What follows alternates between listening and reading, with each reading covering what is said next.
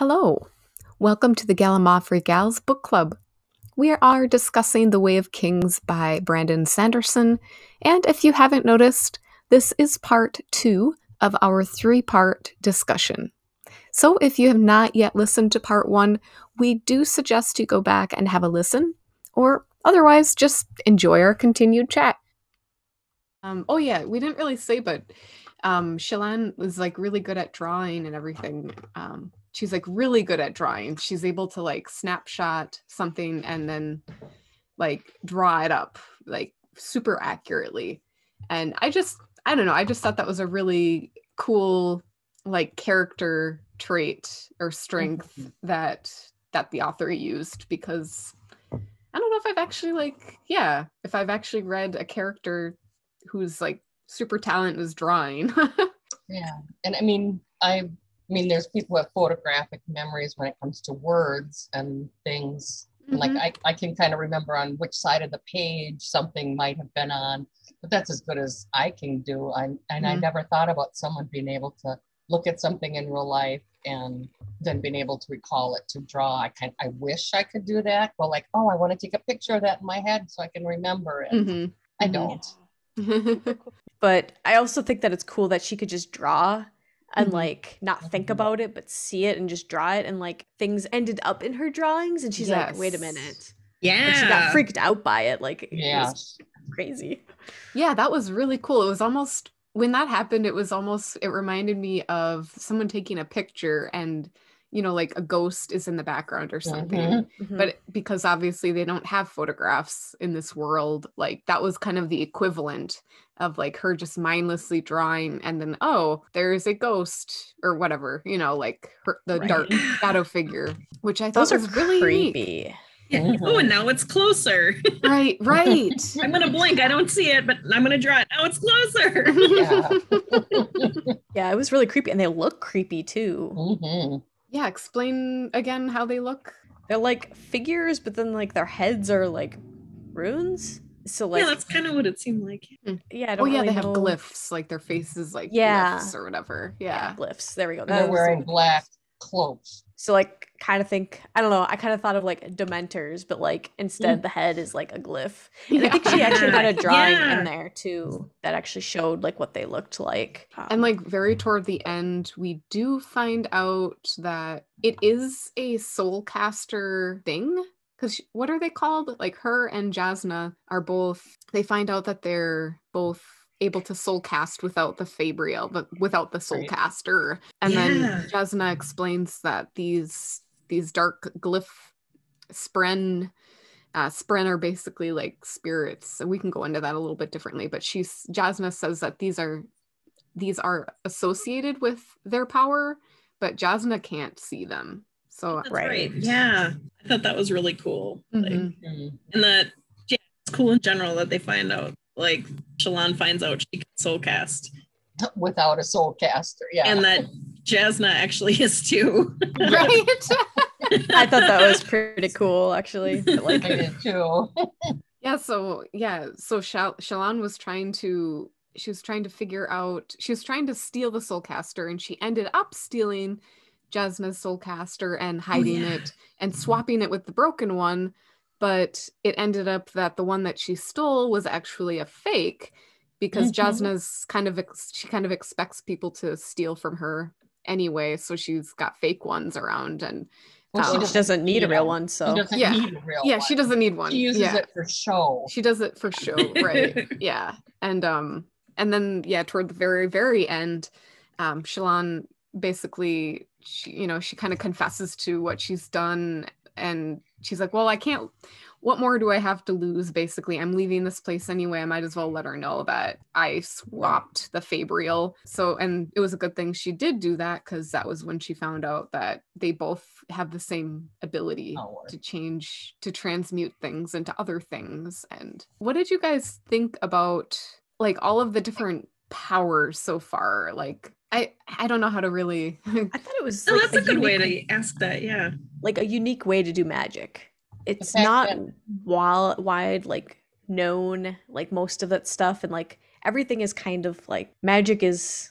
I'm going to call both like the soul casting and the surge binding or whatever. They're all kind of magic, but like in their own rights. And they're all very like secret and also very like not well known about. Like Well, the soul casting is well known, but like isn't widespread. Right. Well, and especially not without a Fabrial. Right. And to me, all those special powers are tied to the radiance of the past. And so there's some stigma with that. And oh yeah, because the radiance in this world, they betrayed humankind. right, and that was when they left all their stuff and didn't go back to so at least the perception that they betrayed, right, because they just quit and walked away. So so it is very secretive, and very few people have the power. The soul casting with the Fabrials is a little bit different, but still there's not that many that can do it, because I think it takes a toll on the person's body and mind as well. Were there any other magic type abilities? I feel like there's another one. I feel like the shard blades themselves are kind of mad. Yeah, I guess they are. They have like the heartbeats, and then it like comes from mist, and then it's like they own it, but it's still kind of like magic, I guess. Yeah, they were working. There was like people working on like creating other shard things, and like there were like shard shields, but they weren't like as good as like shard plate, and because they were fabricated instead of like there was like gotten from the past. Shard hammer too, which didn't destroy, but it just like flung your enemies away really far. Yeah, the gems itself were interesting because it's like they used them as currency. Spheres. They used them to make magic happen. Like they used it like to light their lamps, and they used it the Fabrials, and they used them to like power things. But then they were also the money. Yeah, that was confusing to me. That was actually pretty confusing to me, because there were gems, but then there were also like just spheres, which I imagine them to be like marbles, but without like the things inside of the marble. And so how did you guys interpret? I actually thought of them like marbles too. Yeah. Even with the like little like cute, yeah. Like thing inside of them, and that's the part that glowed. Glows. Oh, cool. Oh, that's cool. For some reason, I just pictured them as like smaller pieces of bigger gemstones for some reason. See, and I thought of them more like kind of like an oval, like a flat oval, kind of almost like those fish tank things. Well, like what you put in the bottom of a vase or something. Yeah, we're looking at fish tank. Yeah, they're like glass. Yeah, and they're like flattish, flat on the bottom and kind of rounded at the top. That's so cool that we all kind of had a different image of those spheres. That's so neat. So talking about gems, do we go into what gem hearts are? Yeah, let's do it. All right. The war on the Shattered Plains had turned more, not so much as a retaliation against the Parshendi for killing the king, and became more of a hunting event. Killing Parshendi. It was more games than... It was more games, yes. It was like... Who could get there fastest? Yes, who could get to the... I can't think of what they were called. Chasm Felds or something. I don't know. Chasm Fiends. Yeah, so if they could get to them first and kill them and cut them open, then they'd get this giant gem that was their heart. Yes. Well, most of them too, they weren't actually going and killing the fiend. It was they go up to the top to die. I thought it was to turn it into a chrysalis, and then they would evolve from there and become something different, like a butterfly. I guess I didn't think that they were evolving into anything. I thought they were just like they go up there and then they die, and like their basic what's inside them is that there was something about larva, but they called it a larva though. Yeah, it was a larva. Oh. Yeah, I thought they like went into the larva, and then when they hatched, they were the chasm fiend that ate everything. Yes, chasm or chasm. Chasm, CHASM. Chasm or chasm. I always call it chasm. Chasm. Yeah. So the chasm fiend, because they described them as like super ginormous and huge, I assume that they hatched out of the larva, but right. That is what it is. Yeah, but so they try and usually get them when they're a larva, because they're all wrapped up in a chrysalis and they're easier to kill because they won't. Pretty dangerous.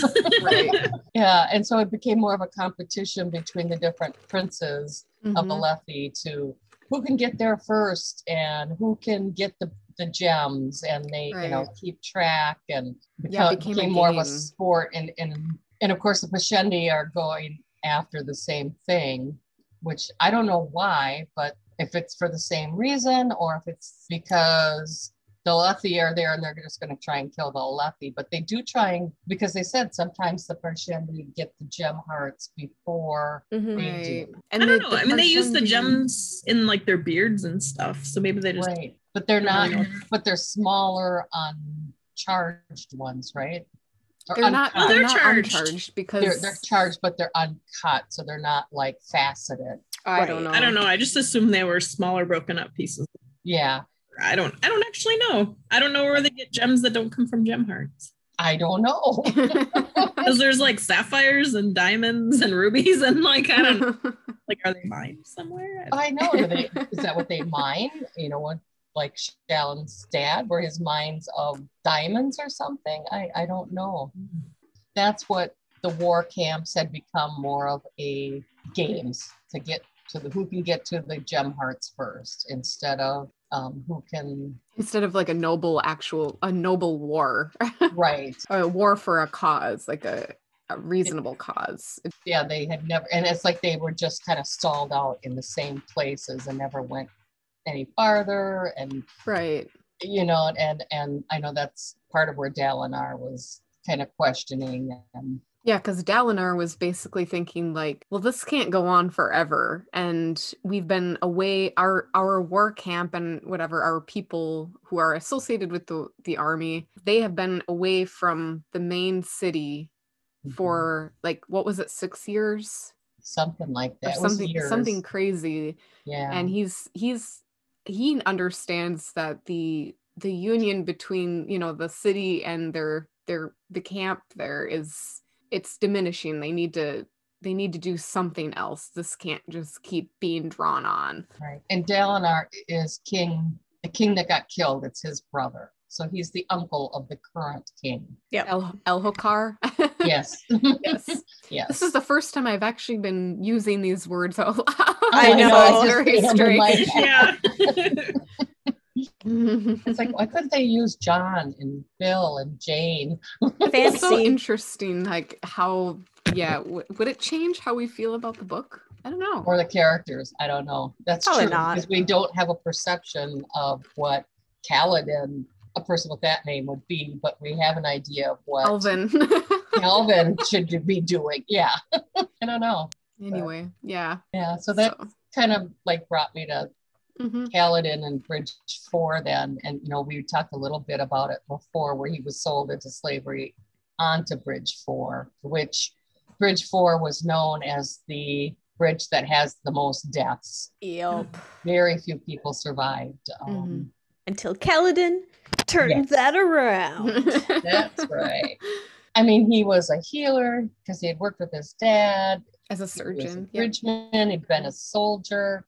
One thing that I noticed was that he really suffered from depression a lot and self-guilt and just internalized a lot of, he felt guilty about his younger brother's death, even though it wasn't his fault.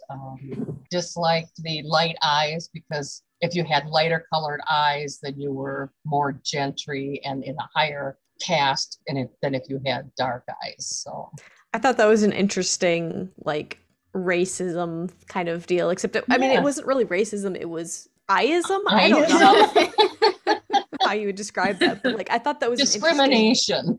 Interesting way to discriminate. Yeah, light eyes versus dark eyes. Like, interesting. And other countries around them, like the Thalans and that, they didn't go by that. It was just the Alethi that did that.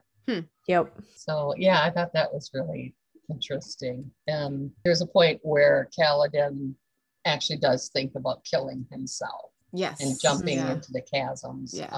And that was like one of the few places that the slaves, the bridgemen, were allowed to go, was to a certain spot by the chasms, because many had thrown themselves over and killed themselves rather than to keep going on. Because they had no hope. They had nothing but to die, basically, for everyone else. Yeah, you know, they really didn't have anything to look forward to.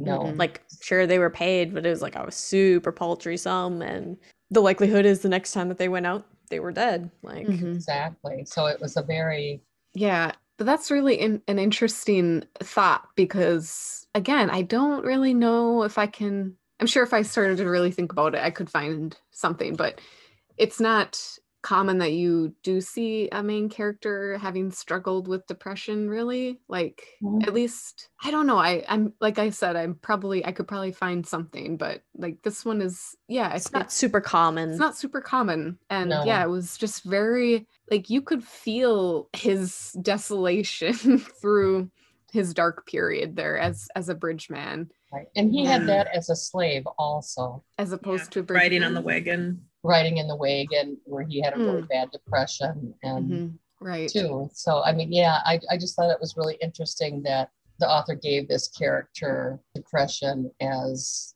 one of his traits, one of his personality things, and how he kind of works through it.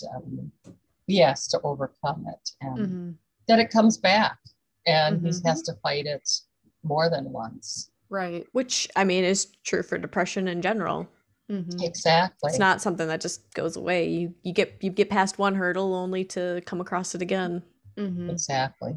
So I thought that was really a good point. Yeah, I was just thinking about that, because what were some of the turning points for him overcoming that or working through it? Was it, I can't really remember if there was I know Syl helped a lot. Yes. Syl helped. A spren, kind of? Like a fairy. I always thought of her as like a blue fairy. She was like honor spren. Yes, she was an honor spren. And a spren is like a spirit. And a manifestation of a type of like feeling, pretty much. Right. Or rot, like, because there's different there are different sprens. There's like rot spren and rot spren and fear spren, and like, and I imagine them like little, like in a cartoon comic, like little thingies coming off of people, and like glory spren.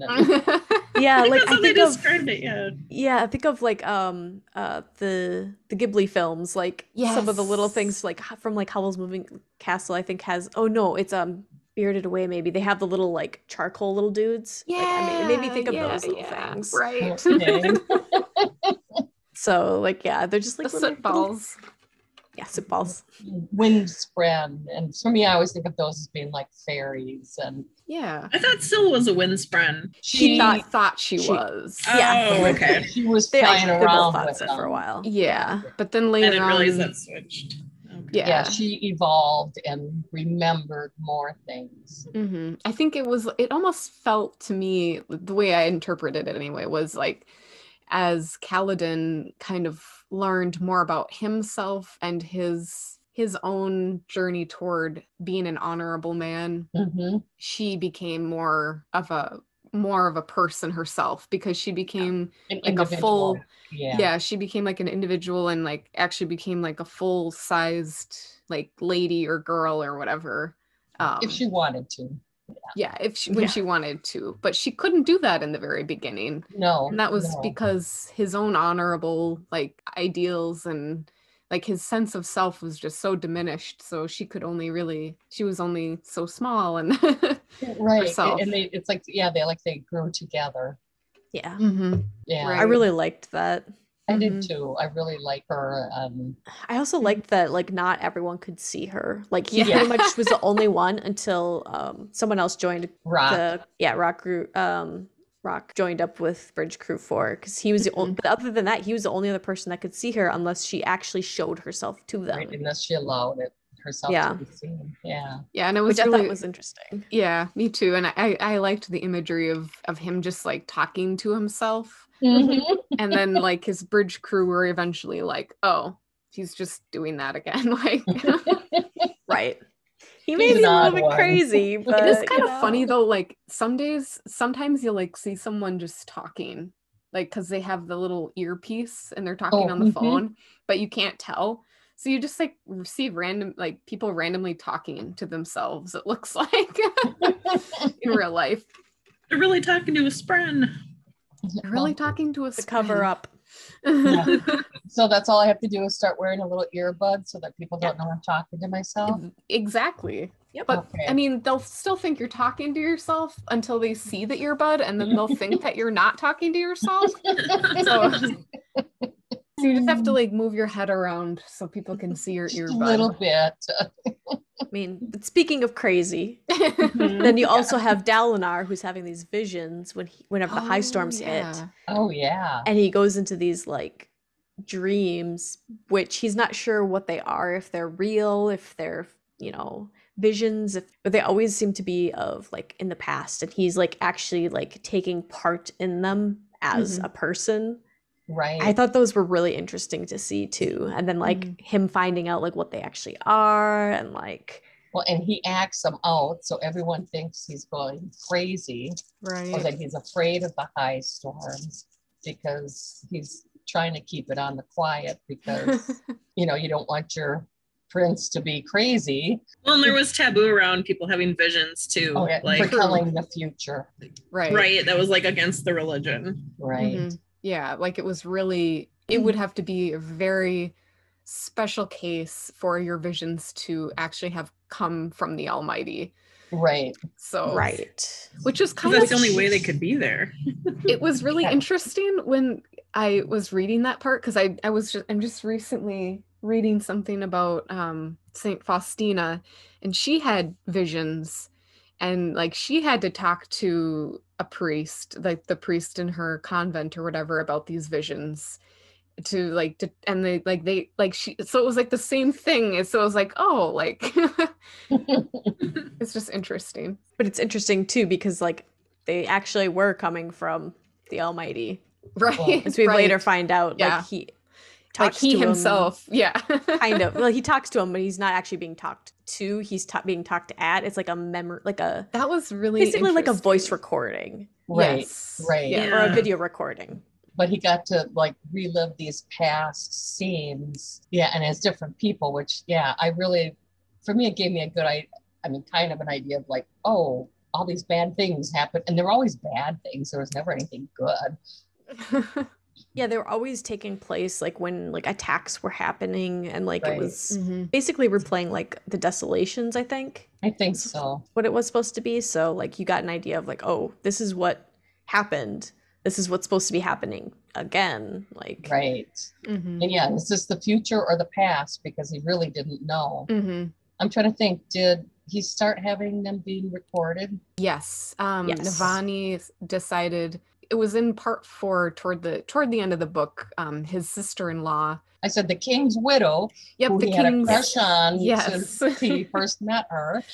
Yeah, they have some history, but she decided to record his visions, which was like kind of a big deal because even Dalinar's son Adolin, he was kind of on the fence, like if he was going kind of crazy or not. Right. But then Navani was recording them, and she's like, do you know what you just said? Like he had said something that he should not have been able to know about while he was having a vision, and it basically validated his visions. It was in another language, wasn't it? Dawn chant. Yeah. And so then that also gave them the key to unlock some of their writings that they had that no one had ever been able to figure out because no one knew what Dawn chant. They didn't have the key to it. I thought that was pretty cool. So he wasn't crazy. Even though not everyone believed that. Just kind of going on their relationship. I just finished the book, so everything was like really fresh in my mind from like the very end of the book. But when Dalinar and Navani started to court each other, what did you guys think about that? Like did you feel like it felt natural? Like what did you think? I liked it. I thought they were awkward, but like I thought that it was kind of they'd had feelings for each other for a long time. They just weren't able to show it for many different reasons. But like I think it was like, okay, I think enough time has gone by for you to be a widow that it's fine for both of them, because they both were widowed. Right. Yeah, that's true. And the thing is, in their religion, your sister-in-law was supposed to be more like your sister.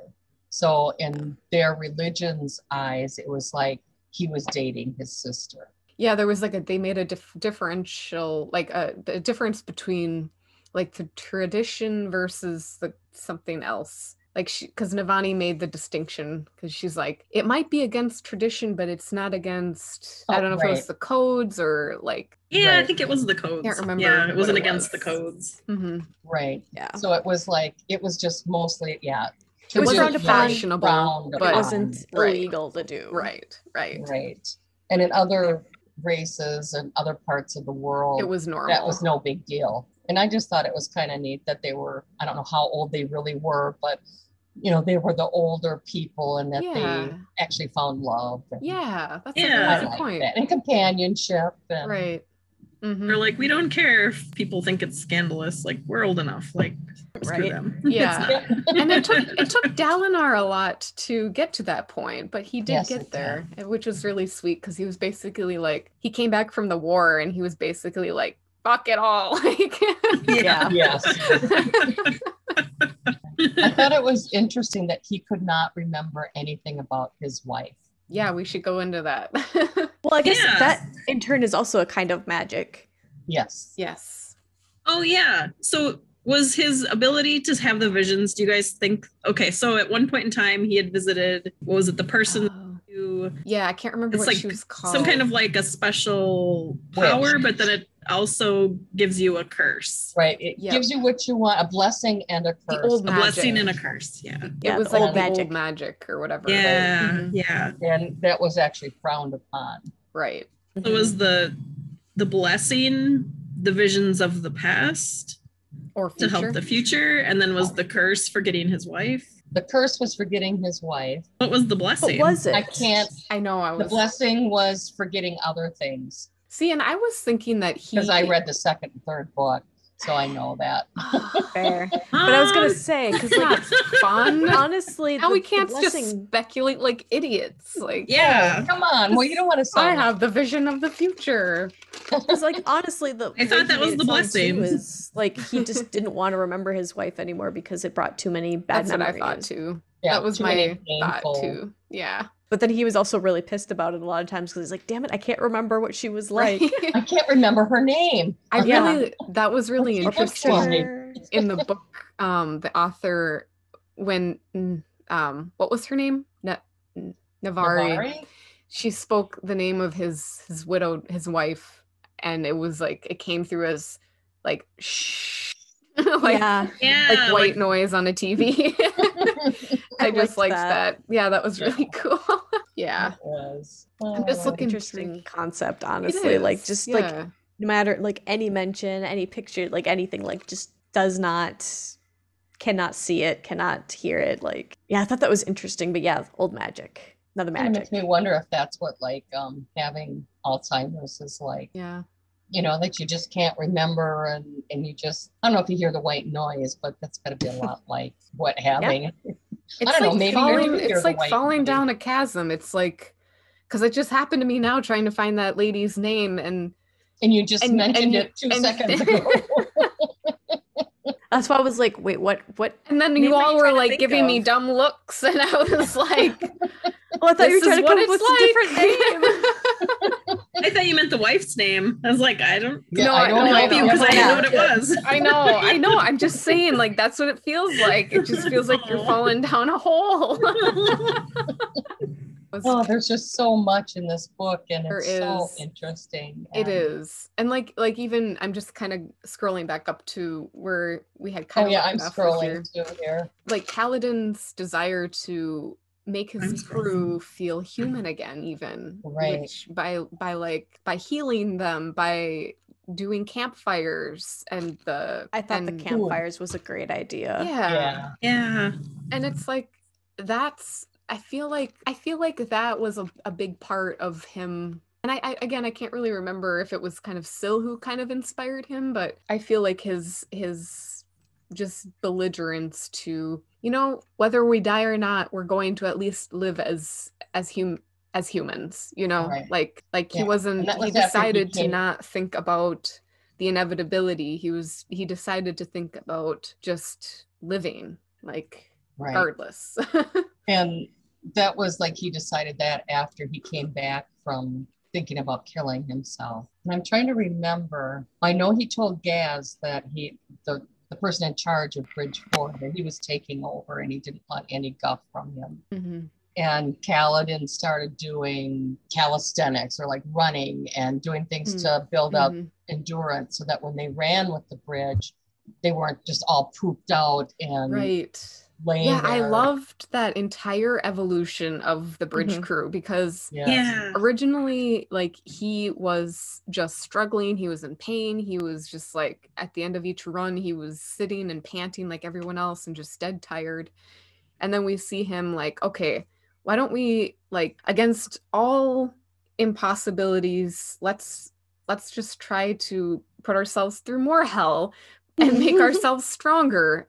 Right. And at first, you know, he got weird looks and like he had like 2 other people maybe who were like, all right, why not? Like, and then like eventually you could just see this whole evolution of he basically became, I mean, he was a leader. He was basically like a symbol of hope for them. Right. And then a lot of them had stopped. They didn't have as many people dying as they had before. Was that because of the conditioning and the camaraderie kind of thing, or was there something else involved? It was definitely Kaladin. Yes. Yeah, I think that had a big part. And I'm trying to think now. There was a part where they were all kind of working together and they had learned to put the bridge sideways or something as a shield. Use it as a shield. And by doing so, they saved themselves, but a lot of the other bridge crews died and a lot of the soldiers died. And then he realized, oh, this is part of a plan, there's a bigger plan to this. We really are the fodder. We don't matter. They're just using us so that the soldiers don't get shot. Right. And he was punished for that. Oh, yes. He was thrown out to to stay out in the high storm, and he was hanging upside down by his ankles. Which should have killed him. Instead, it made him stronger. It revealed his power. It's like, and he glowed. Yeah, I love the fact that only one person realized what really happened. Yes. Teft, he was like, wait a minute. He gave him the one little gem. Yeah, to like hold, because, you know, you're supposed to hold one out in a high storm. If, you know, you're ever caught out there, it's supposed to bring you luck or whatever. And he it saved him because of that. He was able to like absorb it and basically heal himself because of his powers, which he didn't know he had, but it saved him. And then Teft is like, oh. And so he was constantly like bringing in like the fully charged ones to Kaladin and to help him heal after he was brought down so that he could finish healing. It also makes sense. He was pretty beat up. So he was torn to shreds and he didn't wake up for like days and days or something like that, right? Yeah. I think so, Yeah. So I thought that was pretty cool. And I think Teft had noticed, because they always carried their gems with them because they never knew if they were going to come back to their bunk house or not.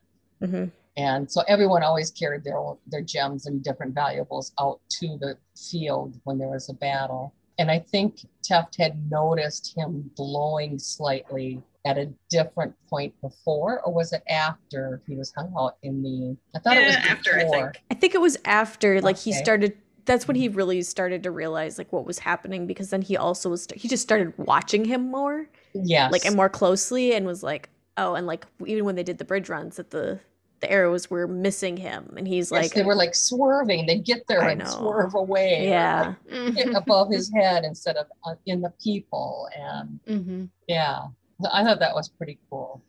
I think it's interesting too, because like not a lot of people actually like know about that ability or anything, but Teft did. And... Right.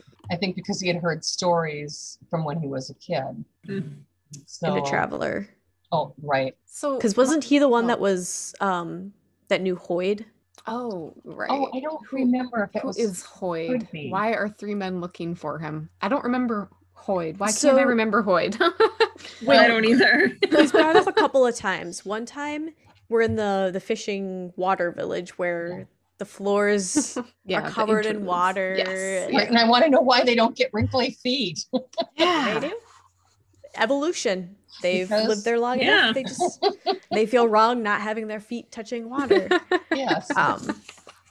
But yeah, there's 3 men that are looking for him then. And that one's kind of just like I think that's the first time they mention Hoyd.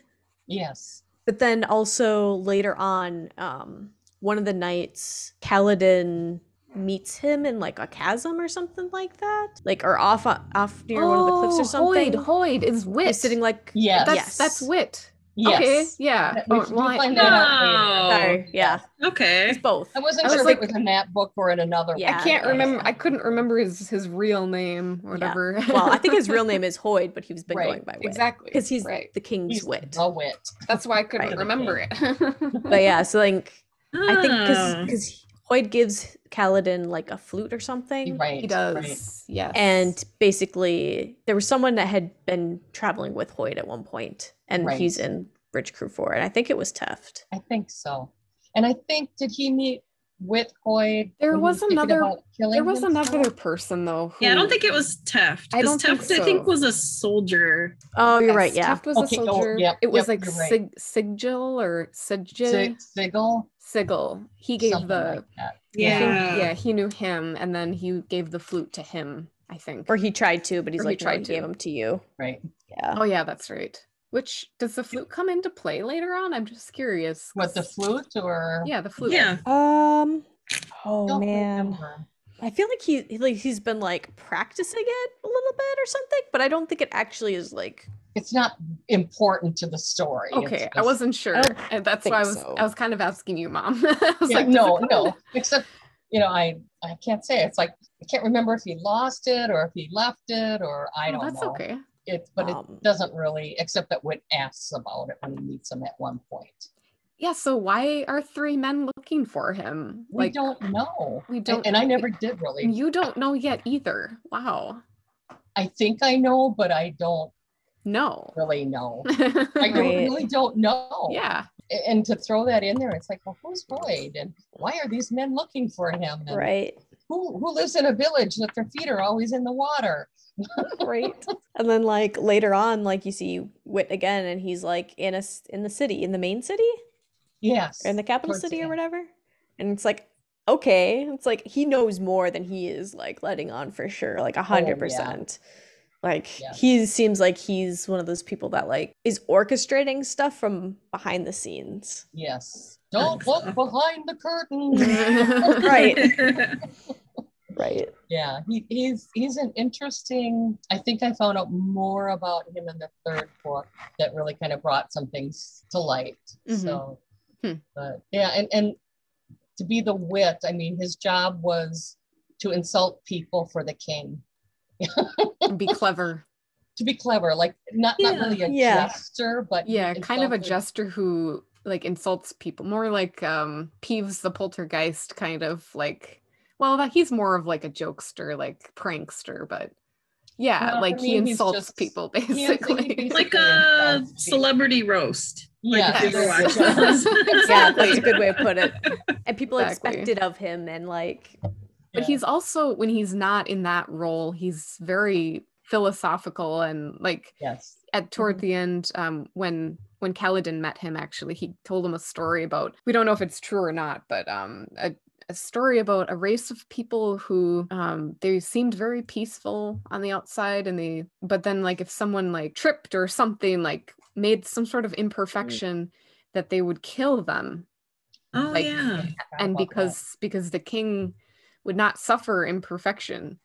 And then someone decided to go up to the king's tower, which no one had ever done because they were so afraid of the king, and that person they discovered that he was dead and had been dead for a long time. Quite some time. Yeah, he was like a mummy or a skeleton. He was dead for a long time. Which meant that all of the killing they had done was all on them, basically, because they weren't really doing it under anyone. Right. And so what does that mean to your soul as you contemplate that? Yeah, it was an interesting story for sure. It makes me wonder, like, okay, like, what are you trying to tell us? What I thought was really interesting throughout this whole book, it seemed like the theme of honor came up again and again. And this story, that little story that Hoyt had told about, I mean, the people thought they were honoring the king, basically. And I'm trying to think of, Sadeas toward the end, he wasn't really serious about like that he was honoring whatever the sanctity of the kingdom or whatever by letting Dalinar die or whatever, but like he did kind of try to use honor as an excuse in a way to like kind of justify what he had done, even though both throughout this story use honor almost as an excuse for whatever they want to do. Right. And I think that was an important kind of like, I don't really know if the author really, he doesn't really like preach anything, which is great. It definitely made me think like, okay, so honor is something good, but it's not just honor that makes it good or bad. It's what we're honoring, or like if we're actually being honorable. And that's true. And one thing we didn't really bring up either was that Dalinar followed, I don't know what they were actually called, the codes of honor that were considered old-fashioned and traditional. And I don't know if they came from the book. There's actually a book that he followed, The Way of Kings. The Way of Kings. And so those honor codes were from that. And so in other princes in their kingdom thought it was silly. And even one of his sons thought it was kind of silly to follow those codes too. But Dalinar really stuck to them. Whether he thought, I'm not going to say whether he thought they were right or wrong, but he followed them to the letter without any deviation, which I thought you can't just follow. You have to have, sometimes there's gray areas. Well, and most of those codes too really weren't like really that ridiculous. Like a lot of them were like, one of the things was like being in uniform when you're at war or whatever. So that way people can identify you as being a soldier. Whereas like, and basically his people were the only ones that did that. Everyone else would wear lacy things and like frilly silks and like colorful stuff, and his men were in their gear. And there was things like no dueling while war is going on. But like a lot of the things didn't seem like they were that off of like what would make sense. I don't know. Right. I felt that too. Like it was about tradition and integrity. Yeah, I think that is a big thing. Yeah, and I like the way his son kind of came to understand that a little bit more as the book progressed, because he also grew, because he was kind of he liked to duel, he liked to party, he went out with lots of women. Come on, Dad, you're such a boomer. Right. Yeah. Right. 100% that. Yes. But he did have two sons. He did have two sons, and the other son was Ren somebody. We'll just call him Ren. Renarir or Renarir? Yeah. Renathar or Renarin? Yeah. Renarin. Yeah. And he wasn't very soldiery at all. No. And he had fits. Well, there was something wrong with him. Yeah, I don't know if he had epilepsy or I forgot about that. like that. Like anemia or something. It's like he'd pass out sometimes. Oh, yeah. And he kind of just stare. And I know that can sometimes be a sign of epilepsy. In my mind, I just gave him epilepsy instead of whatever he really had. Because, but I think that's what I thought too. And he was very weak and pale. So probably anemia along with epilepsy. But he's almost like a side note in there. And I think that's how he was to Dalinar, because Adolin was this hulking... was basically following in his dad's footsteps, basically. Right. And he was the older son. Yeah. Right. And Ren was more scholarly and not as interested in fighting. But I don't know where I was going with that. I just wanted to bring up that there were actually two sons. Yeah, well, I think like Renarin wanted to be a warrior, right? Like sort of he couldn't be like trusted on the battlefield because of his illness, right? Yeah, or as like a liability, and so they basically didn't allow him to. Even though he did have shard plate. No, he didn't. No, he didn't. Oh, Okay. But Dalinar had promised that the next set he would get a set and he would give it to him. Okay. Even though, like, technically, when it came to it, he ended up giving his shard plate to Sidious. Oh, that's right. Or whatever. No, he didn't give his shard plate, did he? He just gave his blade. Oh, he gave his shard blade, right. Yeah. Shard blade, yeah. Oh, that's right. He said he would give his next shard blade to his son. The shard plate to the kid. Yep. See, I can't remember what all happened in this. But yeah, like stop saying that. You guys well, it's like you guys bring up stuff and it's like, oh good, that was in this book. Yeah. The betrayal. Oh yeah. Oh yeah, for sure. Are we going to talk about the betrayal? Are we going to talk about the betrayal? Hold on a second. Betrayal? Betrayal? Not the betrayal? The betrayal. So the betrayal is basically, this is like a really epic battle scene, which, yeah, this is actually one of my favorite battle scenes, like, in my mind. Like, visually, it's a really epic battle, because you have like the shattered plains and the Parshendi with their beautiful marbled skin, and yeah, there's just like a lot going on. And this is, I think, 3 of the main characters' lives intersect for the first time, which is Dalinar, Adolin, and Kaladin.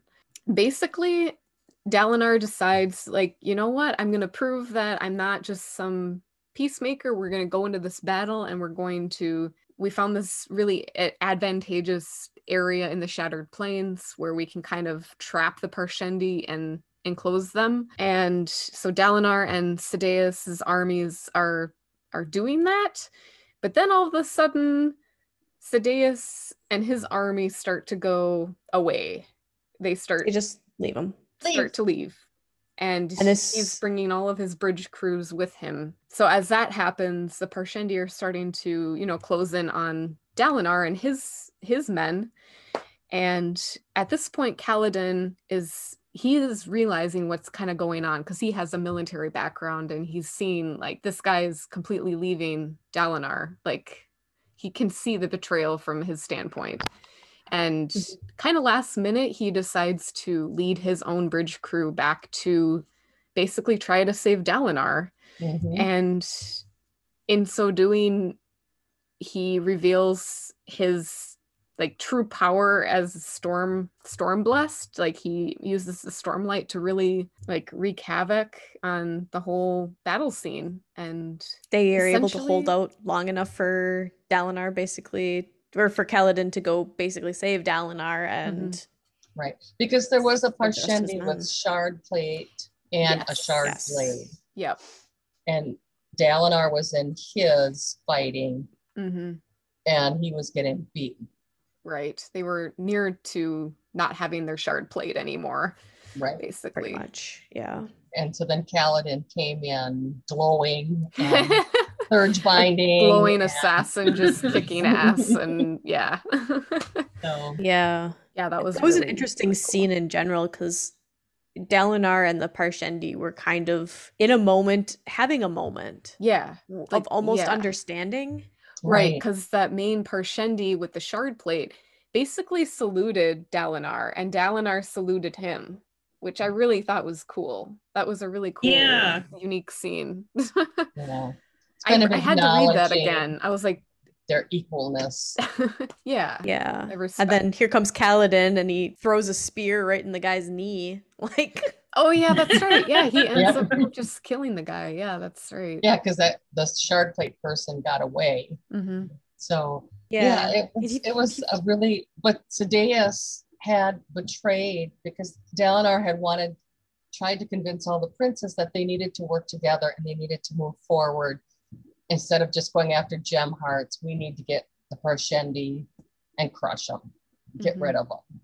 Mm-hmm. And this is how we will get revenge for the death of the king, his brother. And Sidious was the only one that agreed to do it. And then he betrayed him by leaving him there. And Sidious was back and his guys were back at the camp, kind of celebrating that they got away. Oh, poor Dalinar, he's dead. He got surrounded, blah, blah, blah.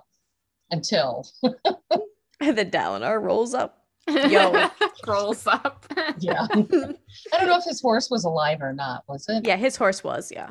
Okay. So yeah, he rode up. Rode up.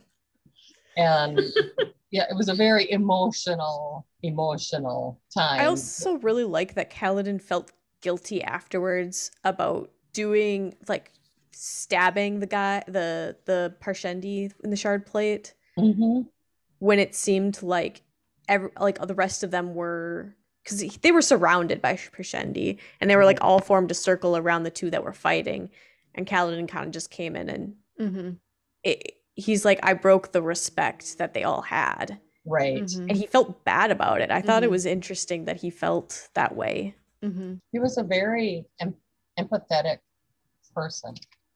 Yeah. And he really disliked death, killing people. I mean, I'm going to say innocent bystanders, or not that the Parshendi that were fighting were innocent bystanders, but they weren't fighting. They were just watching. Yeah. And I feel like the Parshendi, I think he said something about him seeing, I don't know if I'm making this up, but that he saw more honor in them than some of his own army men. Yes. He definitely said that. Okay. Yes. Which that was, he respected them more than he respected his own people. Right. Which, not his rich poor people, but the Light Eyes. Right. Yeah. And 'cause he'd had a lot of really bad experiences, and that honestly pretty much all of them involved them being pretty dishonorable to just about everyone that they met. Every time he thought he could trust the Light Eyes, they stabbed him in the back. Right. Or, well, more legitimately just killed people he knew.